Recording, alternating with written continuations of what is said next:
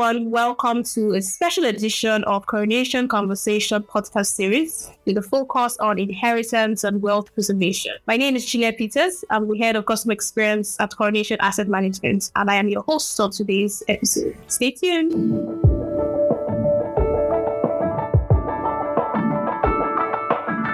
So welcome again to a special edition of the Coronation Conversations podcast series. And with me today, we have Ayomide Akinkuade. He's the head of sales at Coronation Trustees. He has a decade of experience in security trading, wealth management, and trust advisory. And we'll be discussing today trust, wills, wealth, and investment management. We have a whole lot today.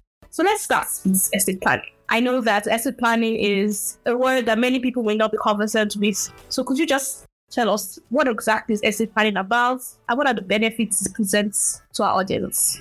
Thank you very much. I'm quite happy to be here to discuss these very pressing issues. Once again, welcome everyone to Coronation Conversations podcast. Estate planning, a lot of people confuse it for estate management, and it's quite different. Estate planning essentially speaks to a consolidation of all that a person has acquired in their lifetime and a plan and structure to transfer it same to loved ones or beneficiaries or the next generation, as the case may be. So estate planning essentially means that you put your house in order. Estate planning essentially means that you are putting up the right structure to ensure that you're transferring your assets, you're transferring your legacy, you're transferring your interests to your loved ones or beneficiaries or loved ones or, charitable causes as well.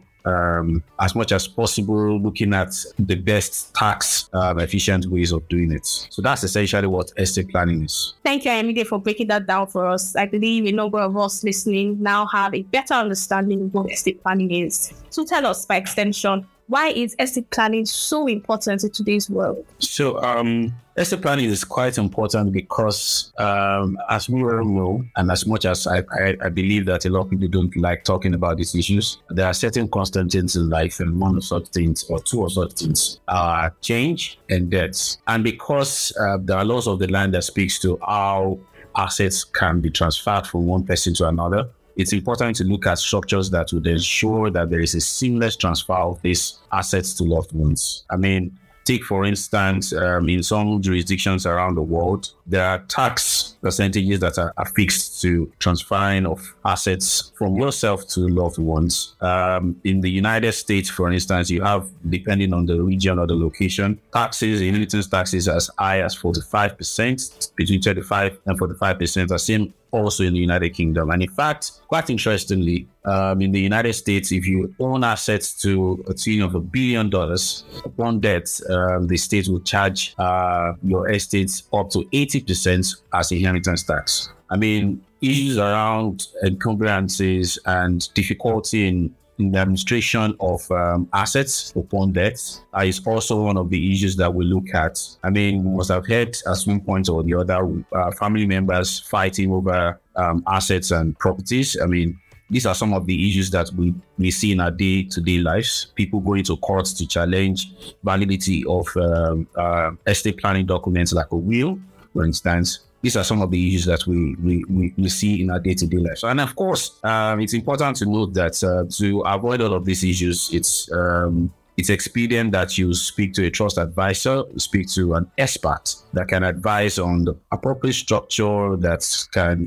fit you or your family. Because really, estate planning, unlike many other investments products or many investment banking products, you will see that estate planning is quite bespoke. It's bespoke because it takes into cognizance personal lifestyles, takes into consideration your interests and things that are of concern to you. For instance, I've seen people in their lifetime say to you that, I've given my children and my loved ones all that they need to do well in life. Upon death, I want you to transfer all that I've acquired to charity. And the most appropriate structure for you regarding all of this. So thank you so much, Ayomide, for that extremely valuable and in-depth explanation of why estate planning is so important. So when you look at estate planning and all the details, the industry, we keep hearing the 3 Ps of estate planning. Could you share more light on what the 3Ps are? What's that about? Thank you very much, Chile. The 3Ps essentially are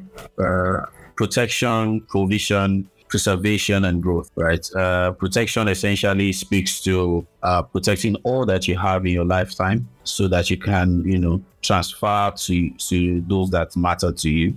Protection is essential because in our day and world, there are a lot of things that can actually take away all that you have acquired in your lifetime if proper structures are not put in place. Essentially also speaks to, I initially talked about tax. Tax is also an issue that is quite important, especially if you are a person that owns properties or assets in multiple jurisdictions. Jurisdiction essentially means place or state. So maybe you live in Lagos, you have properties in Kano, in Zaria, in Jos, in the east, even outside Nigeria. There are tax implications that might be different from one jurisdiction to the other. So it's important that you look at how to protect what you have acquired over your lifetime. I also spoke earlier on about family issues. I've seen instances where you will find that the patriarch or the matriarch is no more, and then people that should ordinarily not be accessories to or beneficiaries to the estate of the person would come around as extended family members and deprive the real beneficiaries of their of access to the estate. And the way the law works is that once there is a controversy or there is an individual or persons contesting the validity of the things that you have written down as your objective, your transfer objectives, the court might actually order that all those assets be put in a stay in place where people will not be able to, beneficiaries of that estate will not be able to access the estate. So it's important that you see an estate plan as one way of protecting all that you have in your lifetime. The other line is provision. A properly structured estate planning tool ensures that the needs of your loved ones are met financially, even in your absence. And this is quite important because a lot of times, and of course, by the explanation I've given so far, you might be thinking that estate planning is only useful upon death. Now, this is quite a myth that we are going to be talking about and then disproving in the course of this podcast.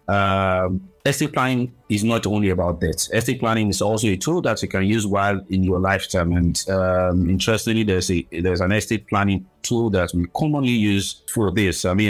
People know that a will is a document that can only be enforced upon the death of a testator. Testator being the person that's actually written the will and has given instruction as to how those properties should be distributed to loved ones. The trust, on the other hand, comes from the Latin word inter vivo, which means a living thing, a living trust, right? And essentially means that this is a document that allows you while in your lifetime to transfer titles, transfer interests, transfer assets, transfer investments to loved ones while you're alive. It essentially means also that you can use this to, for instance, to plan for the education of your loved ones while you're alive. And so what it means essentially is that you will be thinking that, okay, I can do all of that while I'm alive. Again, you have to also put into consideration that these plans outlive the person that has set it up. So while you're alive, you set up this structure. It means that it can run its course for about 100 years. The lifetime of the trust is about 100 years. So if anything,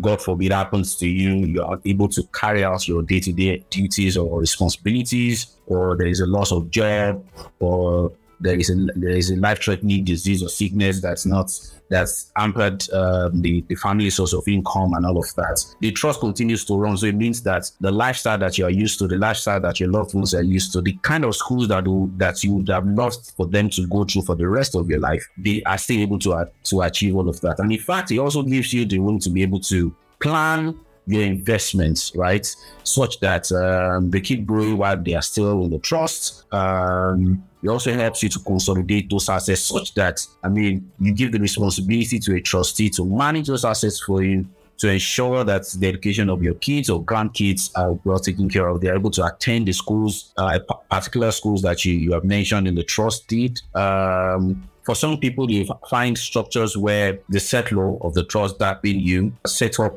structures that enable them to set up the trust structure in such a way that as the person finishes from school, there is a grant given to the person to continue to start out life, such that the person has a soft landing in the future. I mean, all of this is put in place, it ensures that there are no issues even if death does occur. The beautiful part of this, for instance, again, is the fact that unlike a will where it has to pass through probate, registry, and pass through all of the administrative processes that can be quite troubling, this doesn't happen in this case where a trust is set up. It just continues to run its course. It doesn't pass through courts, probate registry, and it's not easily contestable, unlike will. So yes, preservation and growth is an essential, provision rather, is an essential part of the conversation. And the last one is preservation and growth. Your assets are only distributed or managed. They can also be grown into significant proportions that span into future generations. It ensures that your wishes and legacies are preserved. So it's very important to also note while you're setting up your structures that you're looking at how your assets can grow, how they are properly managed and administered.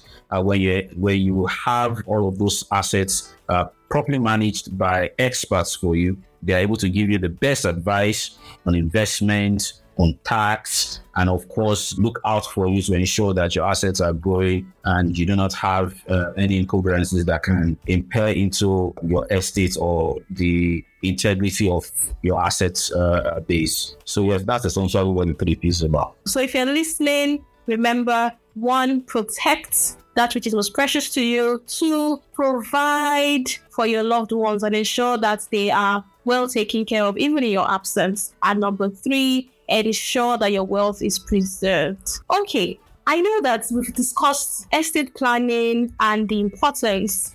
And there's even a high-profile case that I knew about some years ago we were talking about of our well-beloved Black Panther who passed away sadly. However, he didn't do the necessary things he should have, and his estate also got fully planned. I mean, how can our listeners prevent such a thing from happening? Thank you very much, Chinenye.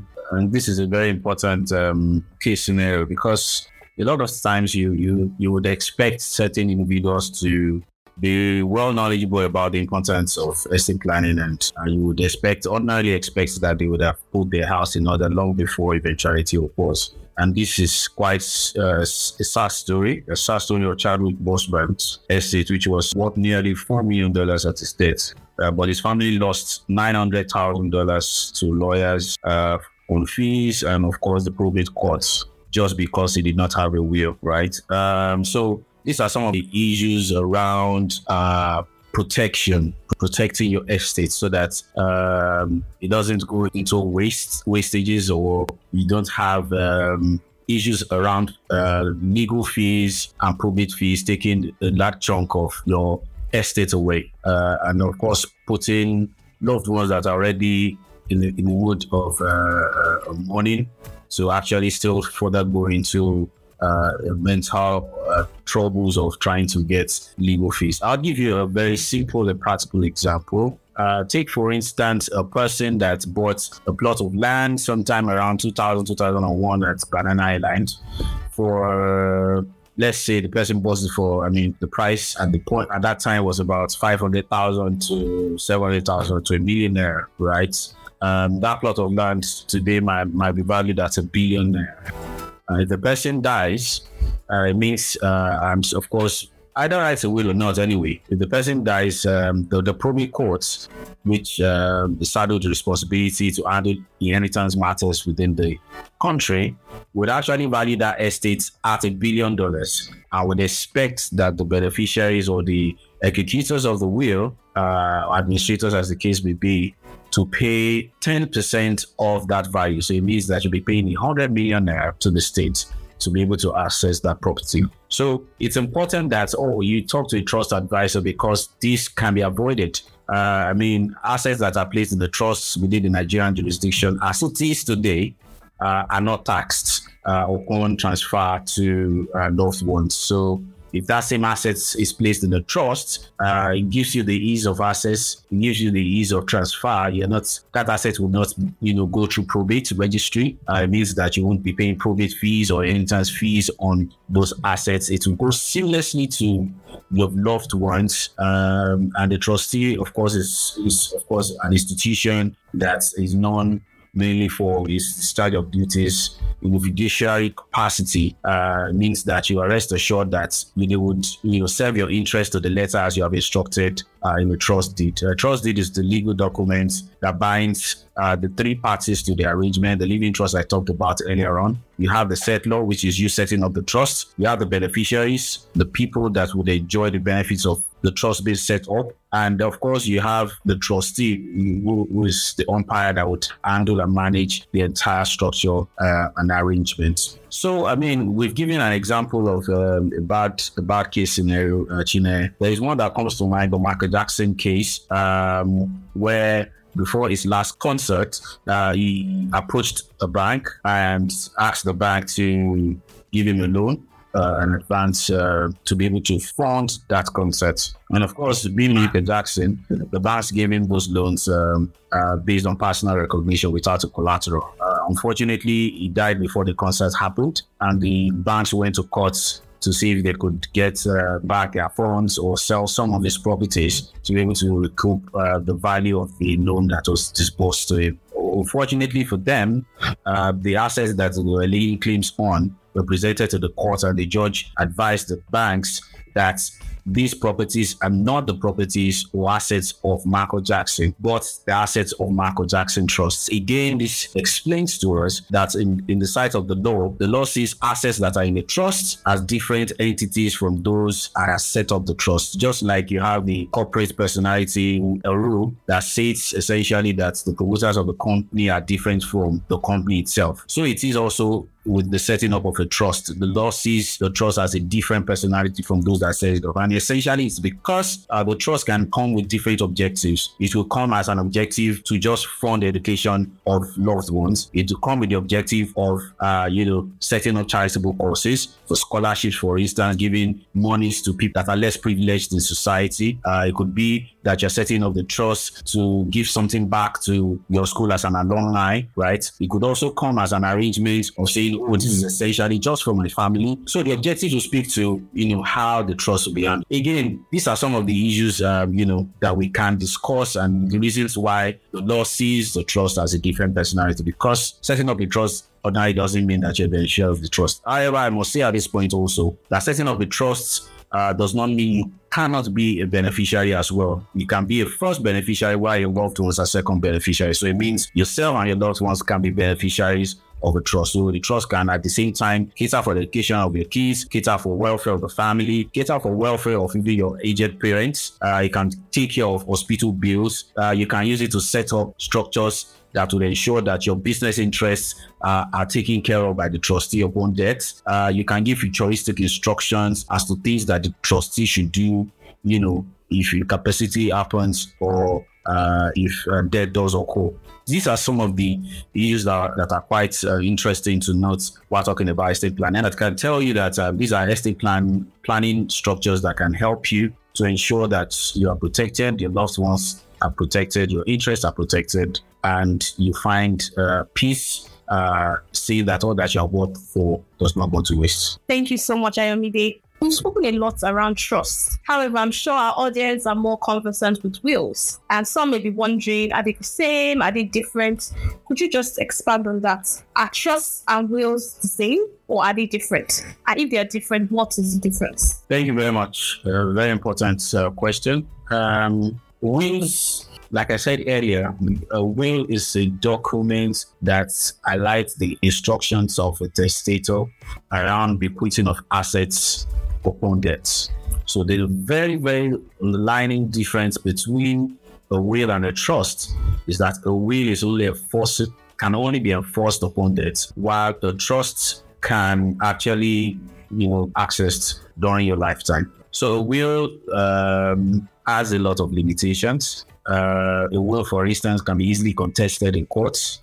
Anyone can pick up the documents and find some faults and go to court to challenge the validity of the documents. There are a lot of issues that anyone can pick up on. I mean, a person can go to court and say the person, the testator of that estate, that's the person that wrote the will, actually wrote the will at the time that he or she was not of the right frame of mind, right?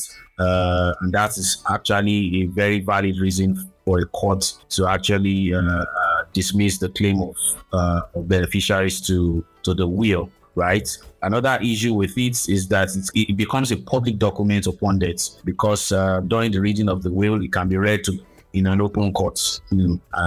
Unlike a trust that is an extremely private document that cannot be read in open courts, one of the duties and responsibilities of a trustee to the beneficiaries and the settlers to ensure that there is utmost confidentiality and privacy around the structure that's been set up. So another issue with a will, one of the demerits of a will is that it passes through probate courts. Probate registries are departments within the courts, the state high courts that are set up to handle inheritance matters. And one of the things they do is to ensure that they are able to account for all the assets that a person has had in his lifetime and value it, and then, of course, charge appropriate taxes to those assets. So you'll be paying a lot of monies to the government, or the beneficiaries will be paying a lot of money, or your estate will be paying a lot of monies to the state upon demise if you indeed wrote a will. I mean, there is a popular case in Nigeria.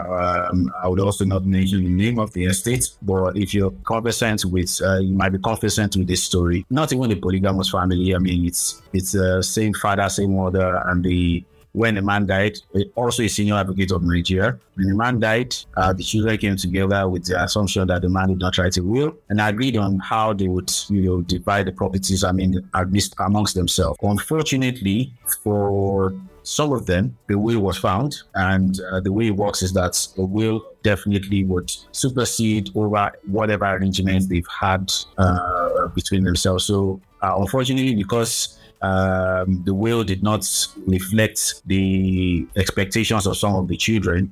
For some of them, that the will did not favor, actually took the matter to court, and the matter got to Supreme Court. So you can imagine the process of the matter going from possibly the state high court all the way to the Supreme Court. Same father, same mother, accomplished children fighting over the properties of a man that has died long ago. I happened to handle an estate of a man that died in 1966. It's quite a very funny scenario that the court had to ask a trustee to step in. The man died in 1966, quite wealthy, quite accomplished in his career. Unfortunately, because it's a polygamous family, the family did not agree on the distribution, and there was so much rapport within the family, and we took the matter to court. They fought for decades. The grandchildren have inherited the issues and are also fighting over certain properties. Some of those properties have been locked up for decades with no one being able to access those properties. So these are some of the limitations of just writing a will. Writing a will is not enough. And I'm bold to say to you that these are departments within the courts, the state high courts that are set up to handle inheritance matters. And one of the things they do is to ensure that they are able to account for all the assets that a person has had in his lifetime and value it, and then, of course, charge appropriate taxes to those assets. So you'll be paying a lot of monies to the government, or the beneficiaries will be paying a lot of money, or your estate will be paying a lot of monies to the state upon demise if you indeed wrote a will. I happened to handle an estate of a man that died in 1966. It's quite a very funny scenario that the court had to ask a trustee to step in. The man died in 1966, quite wealthy, quite accomplished in his career.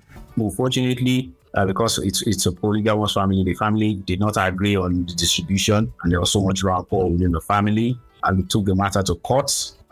They fought for decades. The grandchildren have inherited the issues and are also fighting over certain properties. Some of those properties have been locked up for decades with no one being able to access those properties. So these are some of the limitations of just writing a will. Writing a will is not enough. And I'm bold to say to you that this is also a reason why I've been emphasizing the need to speak to a trust advisor. It's expedient. It's very, very important that you speak to a trust advisor, so the trust advisor can, having looked through your estate or your asset base, advise what is most appropriate for you. Is it that you need to write a will and also have a trust, or you only need a trust and you don't need a will, right? I mean, in some instances, you find conversations, especially for middle-aged people that are still very active in their careers and are just starting to, buy properties and all of that.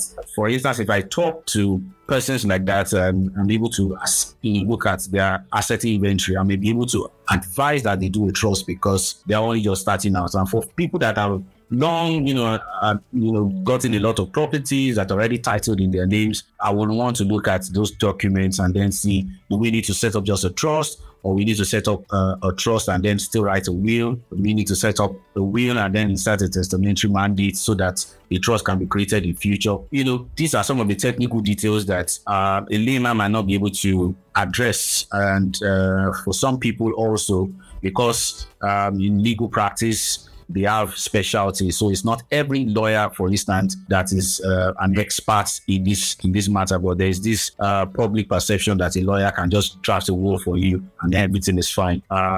This might not be the case in some instances. So I advise that you speak to an expert, somebody that has experience and is an expert in these matters. Thank you. Thank you, Ayomide. It's been great having you on our show, and I'm sure our listeners have been able to learn a thing or two about wills, trust, wealth management, and transfer. So for those listening that would like to follow up on this topic, how can we reach out to you?